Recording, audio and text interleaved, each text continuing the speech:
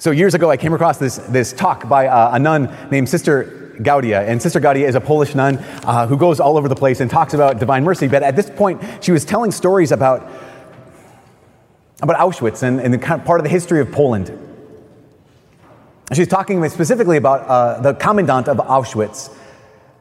His name was Rudolf Hess. And Rudolf Hess, for 3 years, he oversaw and he orchestrated the extermination of over 2.5 million people. 2.5 million people, Jews, Poles, Catholics. In fact, at Auschwitz, he presided over the extermination of St. Teresa Benedicta of the Cross, who had formerly been a Jewish woman, then an atheist, then she became a Catholic nun. He presided over the extermination, the martyrdom of St. Maximilian Kolbe. In fact, at Auschwitz, there was an entire barracks just for Catholic priests that were exterminated there. He oversaw that. He also, while he was running Auschwitz, over 500,000 people died because of starvation or because of disease. In fact, after Rudolf Hess's time was up at Auschwitz, a year later he came back to make sure and to orchestrate and to oversee the extermination of over 400,000 Jews from Hungary. You think about Rudolf Hess, the Commandant Rudolf Hess, and just the wounds he inflicted. He inflicted wounds on Poland and on the Polish people that will never go away. He inflicted wounds, and he was part of a movement that inflicted wounds on Europe that will never go away. That he inflicted wounds on people close to him that will never go. He inflicted wounds on himself that will never go away. Because they're the kind of wounds that don't go away. They're the kind of wounds that won't go away because they are the kind of wounds that can't go away. His choices, his life has left scars on humanity. His life has left scars on humanity. And I just want to talk about scars for a second. We're going to come up for a breath quick. So we'll come back to World War II. Don't worry. Don't be too afraid about this. But I was thinking about, we put on a bunch of high school confirmation retreats throughout the course of the year. You're like, wow, Father, LEAP, concentration camp, high school retreat. It all makes sense in the end. But we put on these retreats, and a lot of these high school students, they don't want to be there. Some of the people helping don't want to be there. Sometimes I always want to be there. But one of the things we have to do is we have to do small groups, and small groups are one of the banes of my existence. I know it's awkward, they're awful, and so one of the things you have to do is you have to have some kind of icebreaker. If you've ever been a part of a small group, you know, icebreaker. Here comes the icebreaker question. And there are some good icebreaker questions out there. Some of the favorites, if you could be any Disney princess, which Disney princess would you be? That's a great. If you could have any superpower in the world, which superpower would you have? If you could have any condiment come out of your belly button, which condiment would you have come out of your belly button? Those are all really highbrow.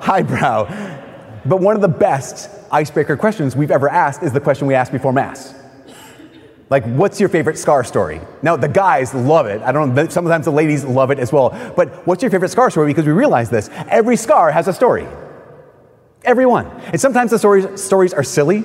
Like, I have a scar on the back of my hand that I got when I was 17 years old. I was in a hallway just roughhousing with a friend.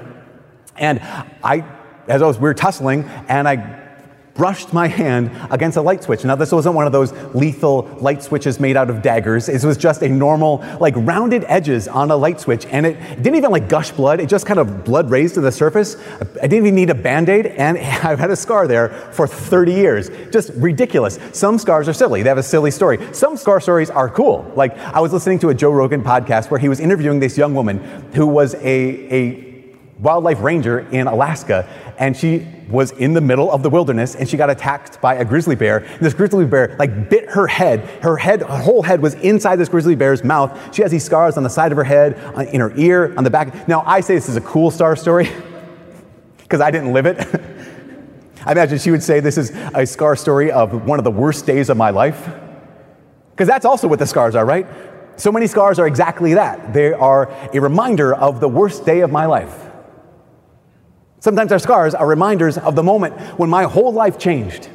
Sometimes our scars are the reminder of the defining battle of your life. Okay, this scar, this is where they took out the cancer. See, this scar, this is where I was burned so bad they thought I was going to die. This scar is from when they had to put in all those plates, had to put in all those pins. And even so many people, I know sometimes those scars are the scars that, the story behind this one is I did this to myself. And so many people I talk to in the course of life is just, I gave myself this scar. Because I was feeling such invisible and interior pain that I gave myself an outward injury. Again, so whether or not this is this good story or a brave story or a tragic story, all of the scars, every one of our scars have one thing in common, and that is that every one of our scars has a story. And the scar is what? The scar is a reminder of the story. And it's a reminder that won't go away.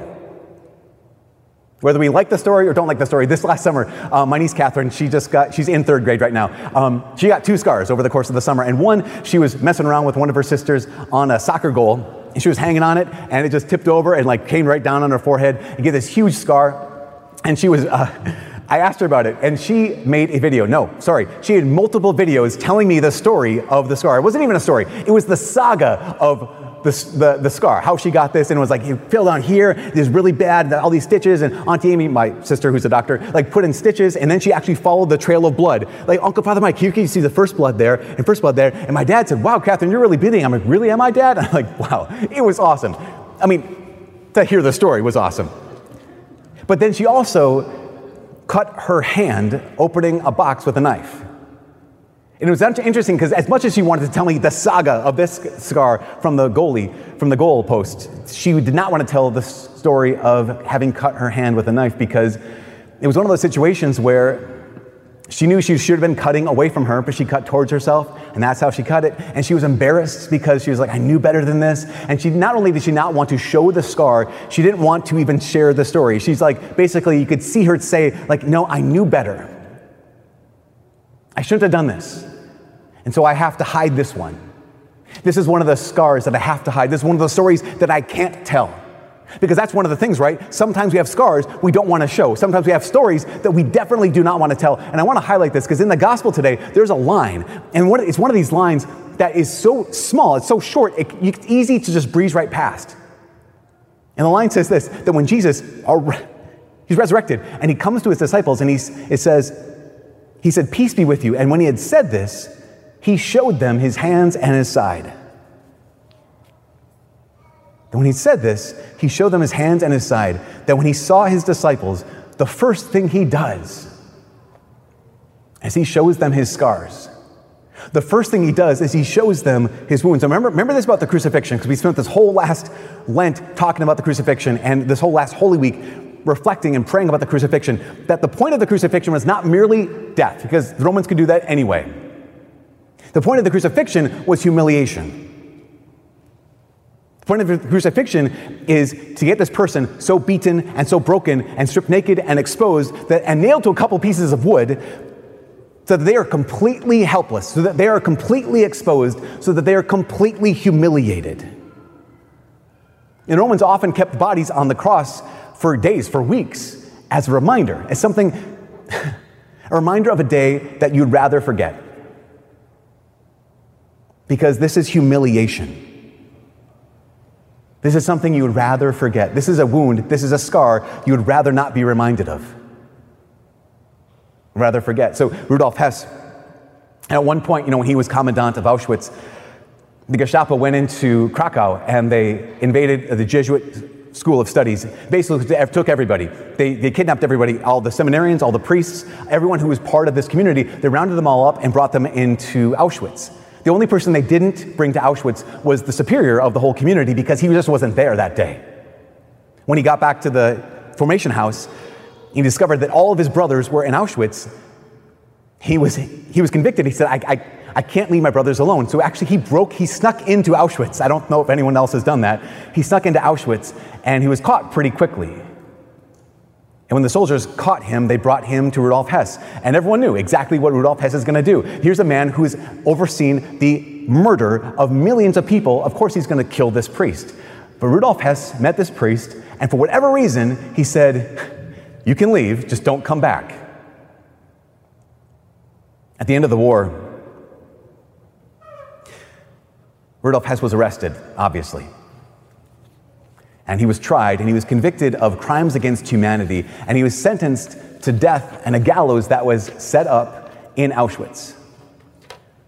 And even though he knew he was going to die, what he was most afraid of was being in prison, because the guards in his prison were going to be, they're the husbands of women that he killed. They are the fathers of children that he killed. They are the sons of parents that he killed. His big terror was, I'm going to go to this prison, and they're going to torture me every day until they finally kill me in the place where I killed so many. And he just looked, he said, all I've done, everything I've done for all these people, against all these people, everyone remembers. No one has forgotten, and he hated the reminder. Because if you have that kind of scar that tells that story, that scar is a permanent reminder. It's a reminder that won't go away. Let's go back to the apostles. Here's Jesus, and what does he do? He says peace in the face of their failure. He says forgiveness in sight of their sin. And what does he do? He shows them his hands and his side, and you realize that Jesus kept them. You know, all the other wounds of Jesus on his body, the lashes from the scourging, the beatings they received, those were all healed. But the wounds in his hands and his feet and his sides, he kept them. I don't know if you ever reflected on this. Thomas, right? Doubting Thomas. You ever just stop and just... That when Thomas is not there, which is a total bummer. Like, imagine Thomas, he's out getting groceries, you know. He comes back, Thomas, we've seen the Lord. He's like, oh man, I miss everything. But what does Thomas say? He says, unless I see the nail marks and put my finger in the nail marks, put my hand into the wound in his side, I won't believe. Which I imagine Matthew's over there going like, Thomas, you are always so weird. That's disgusting. It's such a strange thing to say, but it's even stranger that he knew. Like, here's the crazy thing. Thomas knew that Jesus still had wounds. Thomas knew that Jesus kept his scars. Why? He would have only known that if the other apostles had told him. Imagine that moment when they said, Thomas, we saw the Lord, and guess what? Those wounds in his hands, the wounds in his side, the wounds in his feet, he has them still. Like, he kept them. That the scars of his humiliation, that's the story of our hope. Because that's the reality. The scars, the marks of his humiliation, the reminder of his humiliation is the story of our hope. Because we know our scars, and therefore we know our story. Do we know his scars? So that we can know his story. Because his wounds, his scars, are a reminder that won't go away. And what are they reminding us of?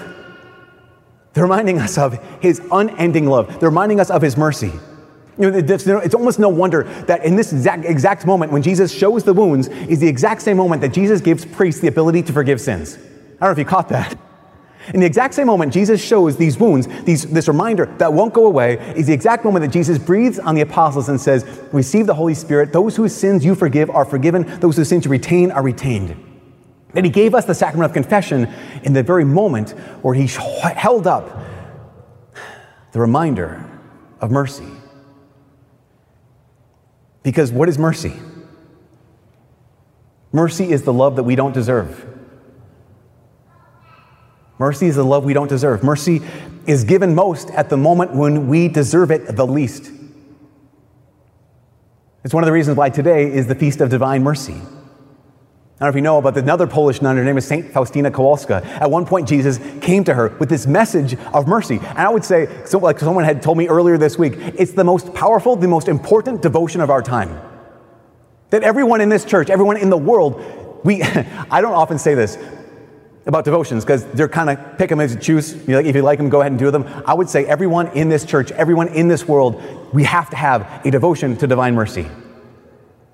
Why? Because we live in a time that's unprecedented, in a time that has forgotten sin.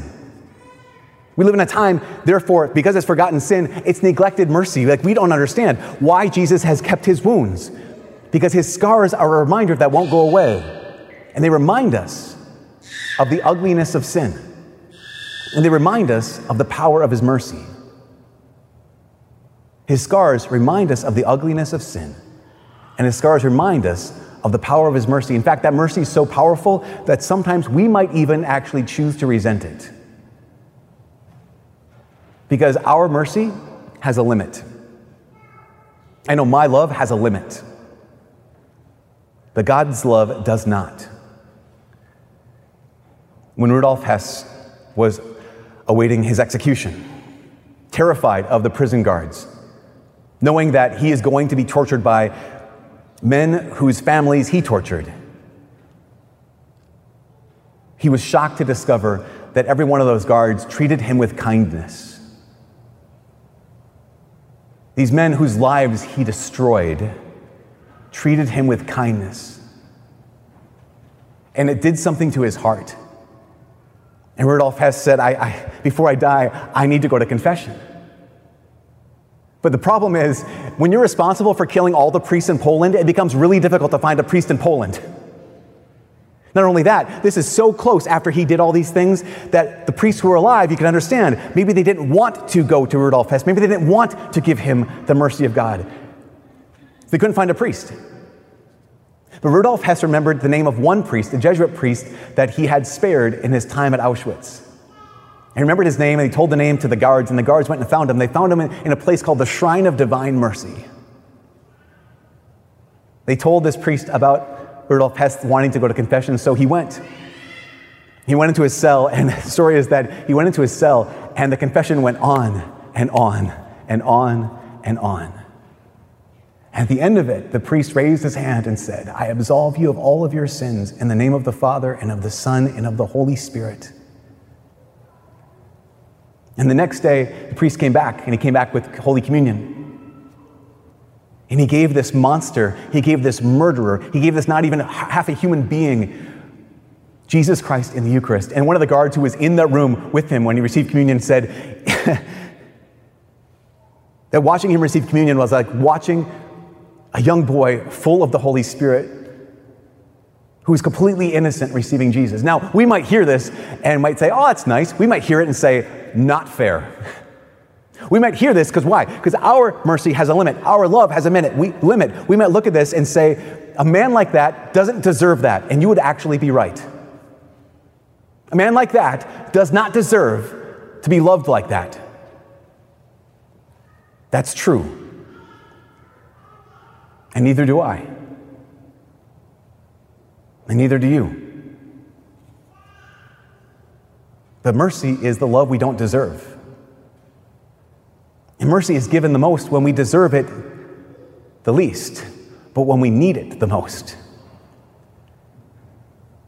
And this is the last thing. Jesus shows us his wounds so that we're not afraid to show him ours.